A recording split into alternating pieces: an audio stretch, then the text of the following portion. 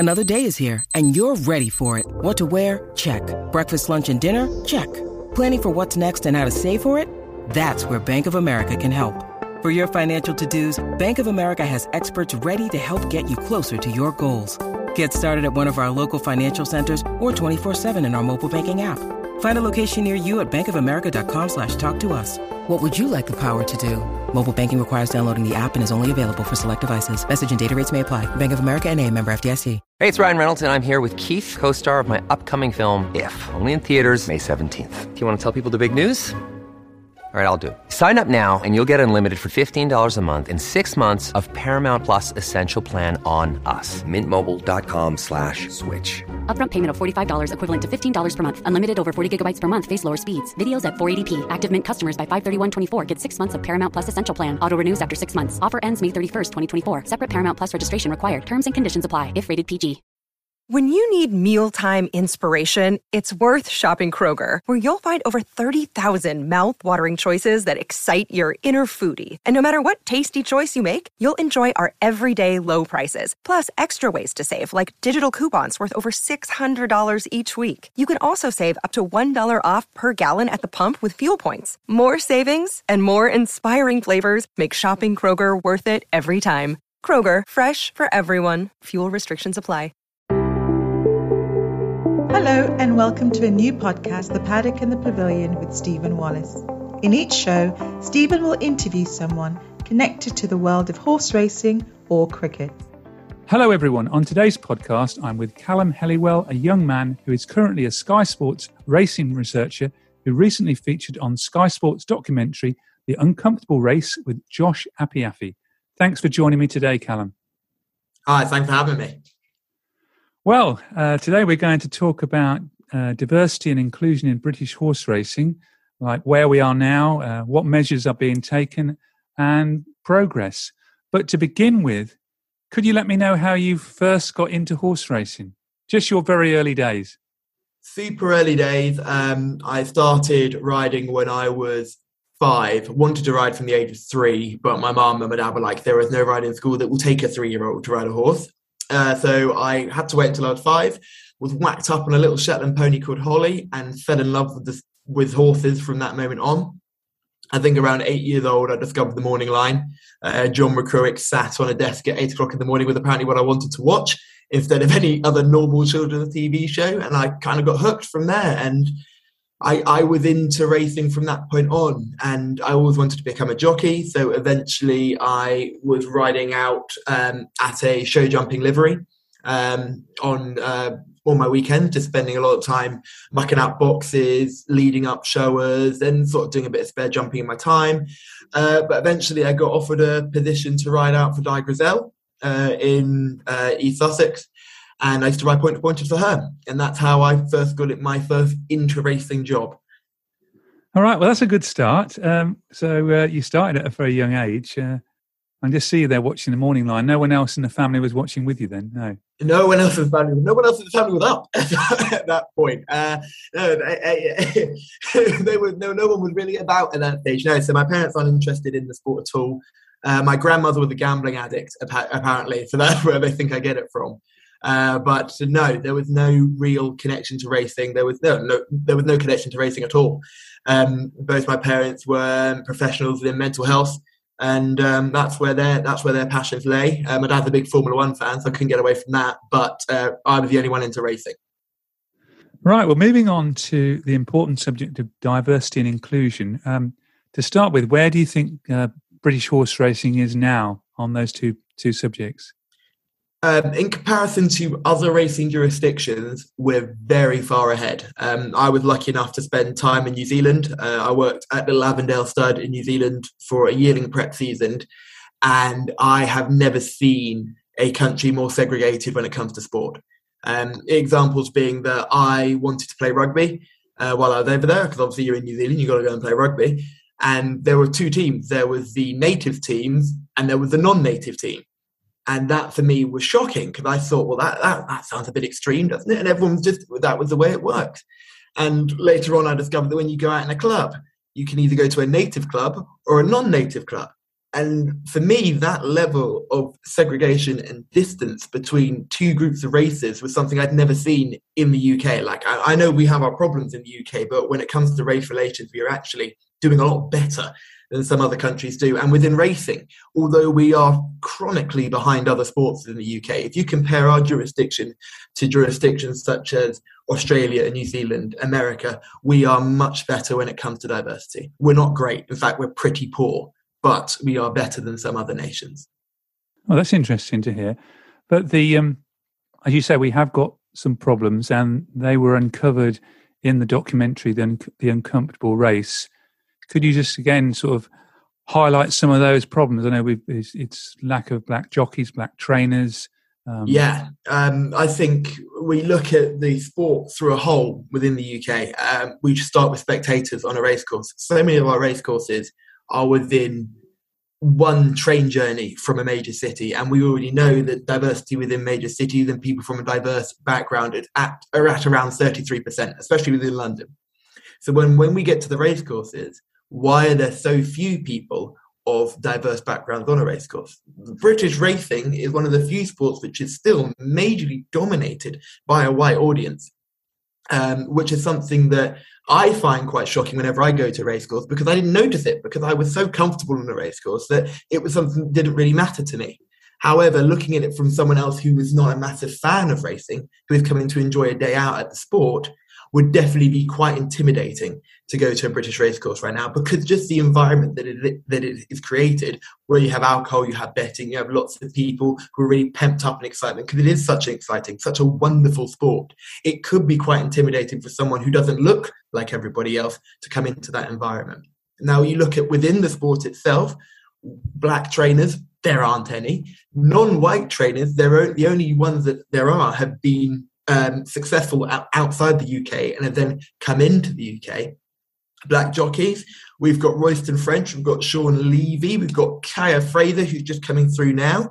I think the great thing about Sean, and what some people call great and what other people would find quite sad really, is that Sean would not be the first person to express the fact that he is black. Sean would very much like to be called a jockey and not a black jockey. And I think Sean has really used that to his advantage when coming up through the ranks of being a very good rider for O'Brien and then coming over to the UK and now settling at Hannon's, is that he's never been described as a black jockey. He's always just been a jockey. He's not used his race as a mean to get forward or as a way to hold him back, which I think can be viewed in very different ways.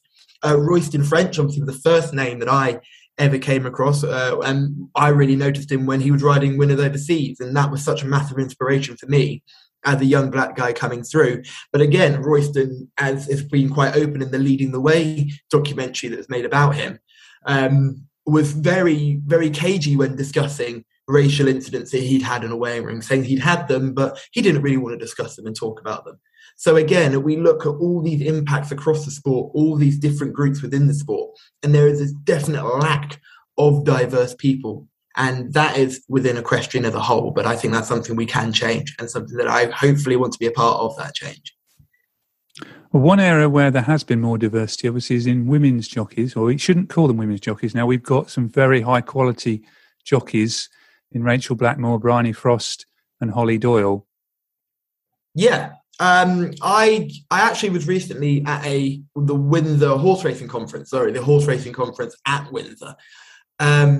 And although we do have 3 very prominent female jockeys, if you look at the sport across as a whole, we still are not doing enough to support female jockeys. In fact, female jockeys, through the statistics which we were shown, were outriding their position in the betting market by 2 places. It literally is mathematically correct. If you back in races more than 8 runners and you get 3 places each way, it is strategically within your favour to back a female jockey 5th in the betting or higher, because statistically she will outride her odds. That is genuine facts that are out there, and yet still we only have 3 really strong, continuously being pushed out into the public eye. 4 if you want to include Nicola Curry as well, because I think she's done incredible work this year. But that still isn't enough or reflective of their talent. They win the Shergar Cup on a regular occurrence. I think they've been the leading rider of Sugar Cup in 4 of the last 5 years. Now, if that can be our only fair test, where we have an even spread of horses amongst the genders, then surely people need to see that these girls should be getting far more rides than they're getting at the moment. I think Rachel has done incredibly well in Ireland. And to bring that success over here and do so well at Cheltenham, and then to go on and win the Grand National was spectacular. But we can't just sit there and say, well, we've done enough now with diversity. We've got Rachel Blackmore, we've got Holly Doyle, we've got Bryony Frost, we've got Nicola Curry. That should be enough. No, it should be, we've got these. What can we do now more? What can these girls leave as their legacy within the sport? What is the legacy of these girls? Is it just going to be we did that and nothing else changed, or is it going to be more people are coming through and going to get to the top of our sport who are not all the same? Are there more people going to get to the top of our sport who aren't just white males within the riding side? Because I think the British Racing School sort of graduates, there's far more young girls that go through the British Racing School than boys. Yeah, and I spoke to a lot of the guys who were from the British Racing School and from the jockey coaching side of things, and they said a famous example was when Kieran Fallon was doing his licensing course, the apprentice course. He was on a course with a couple of other guys and 3 other girls, and they all said, "What are your career aspects?" The first guy wasn't Kieran. The other guy said, "I want to ride out my claim." All 3 of the girls said, "I want to get a ride." Kieran Fallon said, "I want to be champion jockey." That's the difference. It's the difference of expectations that they're setting upon themselves, because there has been no one there to push them forward themselves. There's been no one there to push the message that you can be whatever the hell you want to be. You can be as good as you want to be. You can be as good as any guy. You can be as good no matter who you are. If you are good enough and you work hard enough, you can get there. And unfortunately, at this moment in time, we still haven't created that inclusive environment which allows people who have the most talent to reach the top, because there are still other elements going on within the sport which people aren't able to maybe reach the potential that they themselves have set.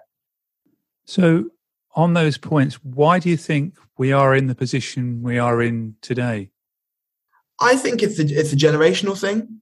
I think nepotism is such a strong point within the horse racing industry. I think a lack of effort from those at the top of the sport who are profiting from the lack of diversity within the sport. I think if you are giving roles to people who are educated in the same establishments as you, are working in the same establishments as you, and you give those people those roles and you continue to give those roles and they go down within friends, then unfortunately we won't see any change. I think it starts right at the bottom with Pony Club. I have been mad into horses my whole life and have never once been able to go to Pony Club because I've never once been able to own or lease my own horse, because doing that wasn't a financial opportunity for my parents. And I think that's the same for many people, regardless of race, is that their financial opportunity to getting involved with horses they're not able to do that. Now you hear of all these people within racing that are all connected through different equestrian exploits, anything from Pony Club to hunting to any equestrian exploit you can think of. They're all part of similar circles. And when people within those circles are only bringing up those who are part of the same circle, it means that there is no spread of diversity. It means that there is no inclusive attitude, because everyone within that circle is supporting itself. They're all supporting one another. And what I want to do is I want to come into the industry and create a change which then says, let's look for the best people. Let's not look for the ones who are our closest allies. Let's look for the best people. It's not about lowering the bar. It's about widening the goalposts and allowing more good quality applicants to have the opportunity to work in high roles within the industry, whether that be on the ground with horses directly or out within various different other organisations in racing. We're a massive industry. We should be looking to diversify all the way through. Because there must be a vast pool of talent outside of the racing bubble that we're in at the moment. And I know you recently attended Horse Racing Industry Conference. Were you a guest speaker there? I spoke there, yes. I spoke there with Ashley Richard and Susanna Gill. Susanna Gill, who heads up the diversity and inclusion steering group at the British Horse Racing Authority, and Ashley, who is travelling head person for Neil Mulholland. We had a discussion that was led by Ollie Bell. It was brilliant having him there and having so many wonderful people to listen to and talk with. And we basically discussed everything that we're discussing now, Stephen. We discussed how... And did that talk about measures that can now be taken to improve the current sort of state of affairs? Yeah, definitely. There were discussions about... I've always been a massive advocate for quiet zones within racecourses, which are zones which don't include alcohol or gambling. I think that was something that we really talked about and pushed forward. The idea that maybe these zones would encourage people who come from communities where gambling and alcohol is forbidden actually to be able to feel safe enough to come racing. We look at what Bobby Beavers has done with the autism in racing and creating those safe zones across racecourses. It was incredible. And the reaction to that was really positive. So I think that's something racecourses, and there were a lot of racecourse representatives there. We said that's something that can be looked at. There was another great point that Ashley made is we need to do a lot more about connecting with non-rider roles. Something that I know Josh Apiafi is really pushing himself, but Ashley mentioned this, is working with charities that work with lots of ex-convicts and kids that have been excluded from schools. And maybe that there are major opportunities of employment within racing. And we talk about racing having staffing issues throughout. We talk about it on racecourses today. There were stories coming out of Champions Day of people missing races because they're in queues. And the fact that we actually need to be looking at what employment opportunities can these racecourses offer, which to parts of society that they may not have looked at before. And actually broadening our horizons and actually giving people an opportunity and a chance. We talk about horses getting second chances. We should really be trying to offer people second chances too. And I think the overall conversation that Susanna, Ashley and I were having was saying that there are so much talent that we're missing out on, whether it be from a riding or non-riding perspective. And it's about us actually as an industry of horse racing, reaching out to those people and giving people an opportunity rather than worrying about our own racing bubble and saying, oh, there's nothing for us. It's all going wrong within the racing bubble. And let's try and reach out. And how can you reach out to, because racing, one of its disadvantages, I suppose, which is not their fault, because being a rural sport, you're missing out on so many people who live in cities. I mean, there have been initiatives done by individuals like Freedom at the Urban Equestrian Academy, and they've now got the Khadija Mella Rider Dream Academy. Rider Dream, yeah. How else can you reach these people in the city areas to, get them interested in the sport in both riding and non-riding? You have to physically go. I think Racing to School does a magnificent job of actually going and meeting these, especially with kids. And we're talking about young people, meeting kids face to face. As they get older, I know more and more unis are having racing societies, which can be brilliant. I think they had a bit of a reputation of being quite an elitist society to begin with, but I think as times move forward and the words of inclusion and diversity stem very much in these university educational places, that those places can be fantastic to get people who maybe have been interested in racing but actually haven't had the confidence to go, but to go with other people and to go alongside their classmates. But I think we have to go out and find people. We have to go out and say that this is a massive opportunity. It's not only a great employer, but it's something that can take you all over the world. It's a job that has so many different avenues and so many different skill sets that it's almost like anyone can work within racing because there will be a role for you. So although it is hard to go out and find these people, it is paramount that we do. And it's paramount that funding should be put in place that can happen. And I know the Racing Foundation does an incredible job of giving funding and boosting so many studies and understanding of what we can do better. And now it's about reacting to those studies, seeing what we've done, seeing how we can improve it, and then seeing the results of that, and going out into these schools, going out into inner city areas where there aren't any fields and there aren't any gallops to use, but to actually get people to come to our sport and to give them an opportunity to come along and see how great it is and think, well, maybe actually I can be involved in this. The Step on Track program that the BHA is running now for its second season, I think. It's brilliant about getting people that have an interest but have no idea how to get into the sport, who can't do it through the graduate program or the development program because they're not old enough, or B, they haven't come from that educational background which would allow them to be successful on those courses. But actually giving those people who have an interest, because if you've got an interest in this sport, we should be gunning for you.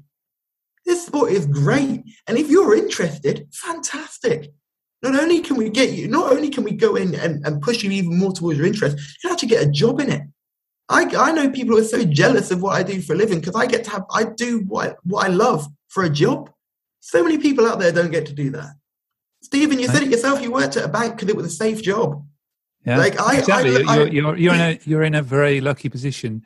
And to be doing a job that you really love, and there must be, as you say, a lot of people who would like to get involved but don't know how to, and it's reaching out to these people, isn't it? Yeah, and it's about reaching out and a clear pathway to get in from a non-rider.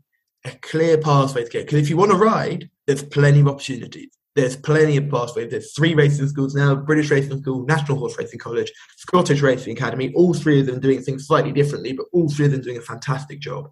But are they attracting? You talk about there's places for them to go with the racing schools, but are they? How do they reach out to the people in the cities? And are they getting a lot of people from those areas? I think they are beginning to. I think it's very easy for us to say, if it's not happening right now, it's not good enough. But I think if you talk to people within those organisations, I spoke to Eleanor, who is one of the heads of the Scottish Racing Academy, and their message is that they've actually got lots of different academy centres based around the country. So what it allows is that people who are these young people who may only be 16 years old aren't leaving home as far as it would be if they were going to somewhere else. So beforehand, when the National Horse Racing College was the Northern Racing College, it was a big trip. If anyone wanted to go to there from Scotland, it was a big trek down to Doncaster. For a 16-year-old, being homesick, a complete different environment, a very rigid training program, it can be a lot for someone to take on. So what different colleges are doing now is they're giving the kids more of an opportunity and becoming more diverse through doing that. Almost going to the children rather than the children coming to them. And it's a big step and it takes a lot and there's a lot of finance involved in it, but it will reap the rewards later on when we start seeing this diversity of thought, not just diversity of look, diversity of thought, different ideas coming into the industry. And that I think is crucial. Because once you've got role models, then there's more potential for young black boys and girls to then want to get involved in racing. Even seeing yourself here, people are going to want to be the next Callum Helliwell. Oh, God forbid. No, I think we do lack a Tiger Woods. Unfortunately, within racing, we lack a Williams sister. And look at what Rachel's done for women jockeys across Britain and Ireland. You hear about all these kids coming to school dressed up as jockeys now, which is something that we'd never heard of before. I think that's fantastic. Khadija has done incredible work. I think can't overstate how much she's done, especially within her own community, giving women just a role in sport, but also being so successful and being so good at what she does. And I know a lot of people would like to berate it because she doesn't work in racing anymore or she's not directly involved in the sport, but her just being able to wear a hijab, ride in a race, come out on top, fantastic. For her to then continue to support the sport from where she is, even better. We should be clapping our hands at what she's doing. Would I call her a racing icon as someone that people could look up to? Maybe not. And that's something that we've got to look at getting through. We've got to look at now we want to have someone, I look at Kaya Fraser at the moment, who's ridden a few times, but it's for someone like Kaya, and you don't want to put all the responsibility on him, but you want to have people like him coming up through the sport and eventually being seen every Saturday. We do have Sean that's been seen every Saturday, but like I've mentioned before, he doesn't want that burden. He's not interested in that burden. And I don't want to speak for him because I don't think that's fair. But I don't believe that that's the way he's looking to go. And all power to him for that. But what I'd really love to see in my lifetime is someone coming up who doesn't look like the norm, who can be seen every Saturday, who's riding in races, riding in decent races, and not necessarily being champion jockey, but showing it can be done. Because I think, like you said, Stephen, if you see it, you can believe it. And that's the inspiration we're looking to take on further. And progress-wise, on a positive note, I do think that more discussions, more podcasts, there's more talk of diversity and inclusion on television, on radio, on social media, which probably should be used even more. That must all be helping. Oh, it's hugely positive. Stephen, we're having this conversation right now. That's massively positive. That's a change. What we're doing here is creating change. It's a lot. And for a lot of people, it can be quite scary. And I totally understand why some of these podcasts and some of these conversations get very negative, visceral reactions. But it's not to be scared of. It's to be embraced. Because it's not about bringing people in on tokenism. It's about opening up our eyes and seeing how many good people are out there that can make our sport better. And that is throughout. That's not just sport, that's in life in general. Why do you think all these Fortune 500 companies have got massively diverse workforces? Because they know that diversity of thought can lead to much greater business performance. It's not crazy to think that in 20 years' time, we'll have trainers coming in doing things completely differently to now. But that will only happen if we diversify. Because if everyone continues where we're going, thinking the same thing, then unfortunately nothing is going to change. The Riding a Dream Academy is opening people's eyes, thinking that Black people can ride horses.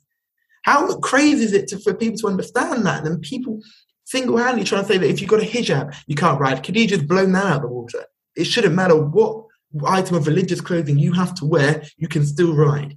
The sport should be open to you. And I think what we're doing now is making a change.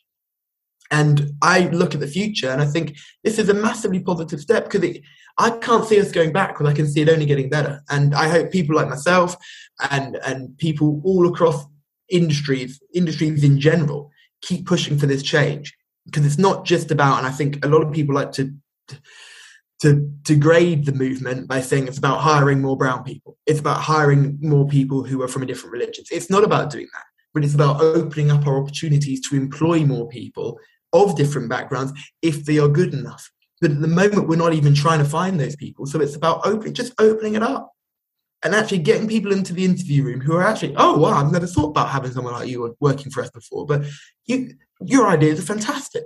I've never even thought of doing this, but you've just thought of this, and that's a great idea. That can make our company better. I remember when I remember reading Tony McCoy's autobiography, and he's talking about working with Martin Pipe.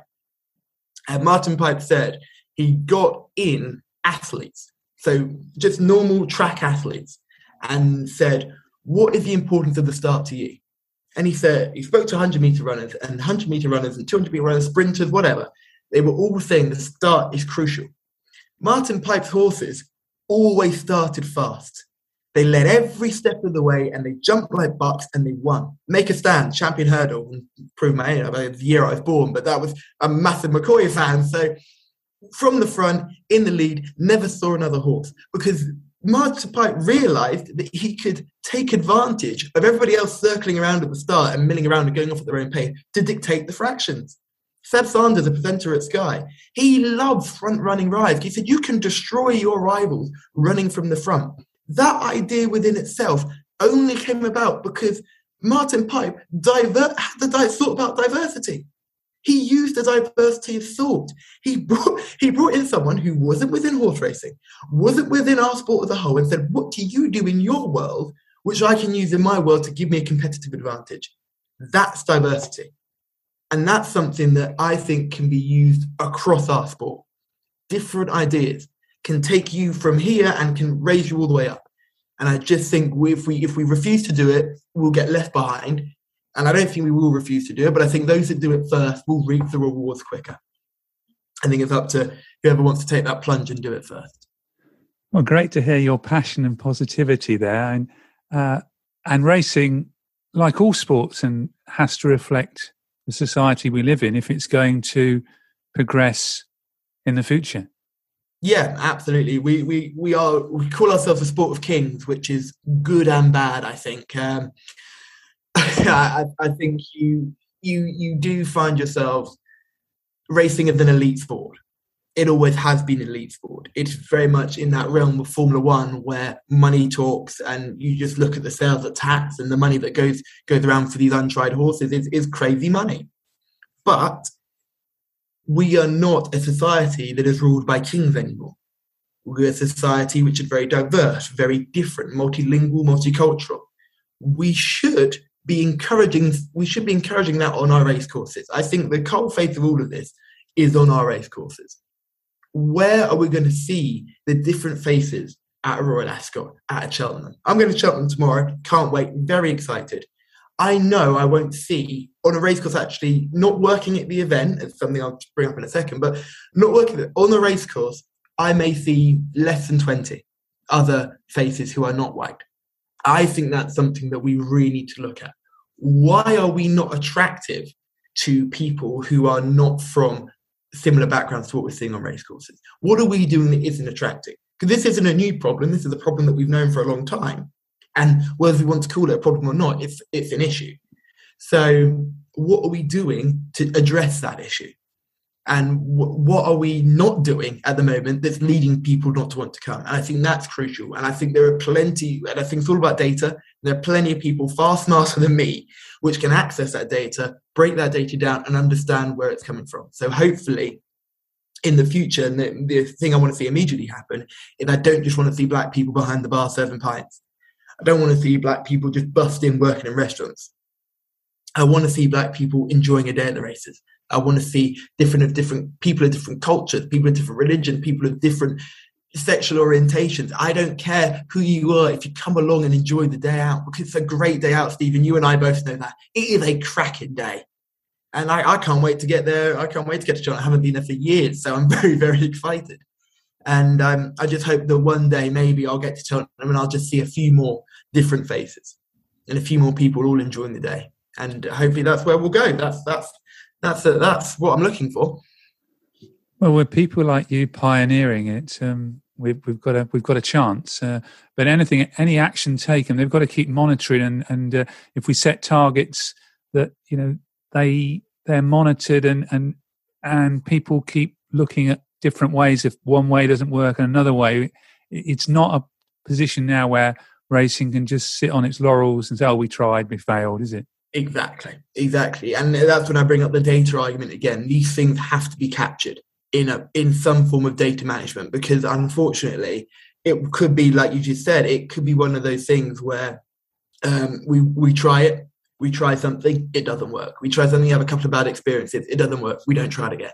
And we go right back to where we were at the beginning. So it's crucial that if we try something, it doesn't work, we need to look at, okay, why didn't it work? What happened which didn't make it work? What was the catalyst for this not to fail, but to not work in the way we wanted it to work?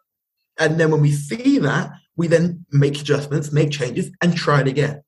Because I don't think we can be arrogant enough to say that people from a diverse background don't like horse racing. And I think that is a very arrogant and quite detrimental way to think about, firstly, people from a diverse background, and first think about our sport. Because we need to come up with the assumption that I think 80% of British society would love to go for a day at the races. I think the other 20% are those people who think on an animal rights ground it shouldn't happen. But I don't think we should be focusing on that 20%. Let's look at that 80% and work out what is going on that means that a lot of them will sit and watch the Grand National and have a bet on the Grand National, but wouldn't dream of going to Aintree. What can we do to try and get those to go from living room to racecourse? And once we work out where the issues are, that's when we can make a change and actually address the issues that come up. But I think, again, it's all about capturing data and finding out those issues. Well, thank you very much for that. Just returning to yourself, now we went back to riding the morning line. Where did we get to and what happened after that to get to you where you are today? Oh, a long story. We haven't got that long. Yeah, no, exactly. I don't want to keep you forever. But breaking it down, basically, I wasn't able to be a jockey. My height and weight meant I just could not be a professional jockey. I wouldn't have been able to claim. So that would have been my professional jockey career would have gone down up in flames. I went to university. I went to university in Cheltenham. I studied journalism at the University of Gloucestershire. Had a dream, loved it. after that, I then got onto what's now the British Horse Racing's development programme. I was on what's called the graduate programme. I'm glad they've changed it to the development programme.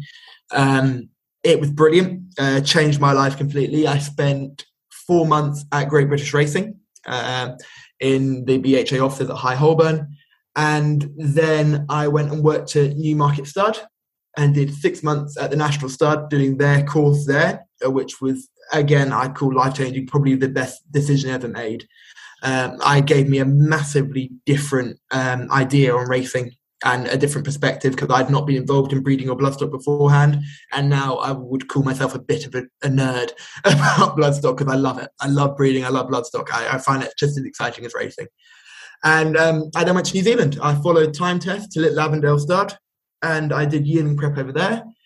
And yeah, that was spectacular. I love New Zealand. It's got a massive soft spot in my heart. I'd say they have their own issues, but it's one of the most beautiful places on earth and some of the most amazing people. I've met some brilliant people out there. Came home, coronavirus, worked in a gin distillery because there was a local one about 5 minutes walk away from my house. So I worked in there as an admin assistant. I started off packing boxes, then as an admin assistant, and was fortunate enough to get some part-time work for Goff as a bid spotter. And through Goff, I then got my position at Sky. And I'm now a researcher at Sky and Sky Sports Racing. And I love it. And like I said, I'm very lucky I do a job that I love in a sport that I'm very passionate about. I am quite happy to have a week and a half off because it's been a very, very busy few months. But I love it. I go and smoke every day. I do 12, 14-hour days every day. And I absolutely love it. And I'm also quite slow. But I do enjoy it. And who are you've said somebody already, but who are your racing heroes, both jockeys and horses and trainers? McCoy, jockey. Just different gear, absolutely different gear. I still remember that Wichita alignment ride. It's on your Cheltenham. Twitter page, isn't it? Yeah, it's the first thing on there. It's the thing that I always say to people, like, if you ever want to see exciting sport, go and watch horse racing, but specifically go on YouTube and watch that race. The horse doesn't jump a fence and it still wins and it's just brilliant. And he then went on and got beaten in the champion hurdle, which no one ever talks about. But he did. But no, McCoy was massive for me, sporting-wise. Equine-wise, I was a huge Denman fan. I love horses that go from the front, put the heart in the sleeve and eat their fences. And I'm a big National Hunt Racing fan, as you probably worked out. Denman was a horse that I followed over the hill. Like I would have run through a brick wall for that horse, because I think he did it for his trainer every time he ran. Modern day, I'm a massive James Doyle fan. I really like James Doyle. I love the way he rides. I love the way he does it for the tall jockeys. I've always got a soft spot for someone who's over the average height for a jockey. I love what he does for Godolphin. I love what Godolphin have done with the pairing of him and Buick and the way that works, and how on the surface how palatable it seemed and how comfortable both riders seemed with the outcome of all of it. And that would be my flat inspiration. James Doyle would be my flat inspiration. Yes, I'm very lucky to be able to be part of this sport that I've held so close to my heart since I was 8 years old, and I've been involved with these animals since I was 5. So I'm very, very blessed, and I just enjoy it. I really do, and I thank you for having me so I can tell everybody how much I enjoy it. Well, no, it's very good to hear. It's always good to hear people who love their work, and particularly on the subject we've been talking about this afternoon. So are you positive that British racing can embrace more diversity and inclusion over the next few years? It doesn't want to be long term. It needs to be relatively short term, that things do change. Absolutely. I believe in the people who are currently out there trying to make change. I think that the great thing about this conference that I was at Windsor was that it was full of people who were not just ideas people, they were doers. And there are lots of great ideas. But when you can go to these sorts of events and everyone's got great ideas, but as soon as the event finishes, everyone goes home and doesn't think about it. I was surrounded by great people who had good thoughts, but knew how to execute those thoughts, knew how to create plans, and just doing that next step. And I think we're very lucky to have some very, very smart people within this industry, very, very good people who all want to make changes to make sure this industry remains sustainable. And because if we don't, it won't be sustainable. And we'll all lose the sport we love so much. So I'm glad. I think we're in really good hands, and I think things will only improve. And to all those people on Twitter who have a different opinion, that's absolutely fine too. But we have evidence that we're making a change, and I don't see the evidence of remaining the same is going to work. So come at Stephen all you want on Twitter. Come at put all your mean comments, whatever. But we have the evidence to suggest that increased diversity will help our industry. Staying stagnant, remaining the same, will not be sustainable and will lead us down a path which will be a sad end, really, to a great sport. So I hope that people begin to understand that this isn't changing for the sake of changing. This isn't woke. This isn't anything like that. This is trying to make the industry more sustainable, so all of us can keep enjoying the sport that we love so much. Well, thank you. Well, horse racing needs to reflect society, doesn't it, in a positive way? Absolutely. And diversity within every single other industry is shown to be a positive thing. So whether it's a societal reflection or not, it's positive.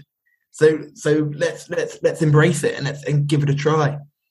Well, on that note, thank you very much for being such a positive and entertaining guest on the Paddock and the Pavilion. Thanks, Stephen. I really appreciate you having me on the Paddock and the Pavilion. I've really enjoyed it. Thank you. Thank you. Thank you for listening to The Paddock and the Pavilion. You can download the show on Apple Podcasts, SoundCloud, Stitcher and Spotify. Follow us on Twitter and Facebook at The Pad and Pav.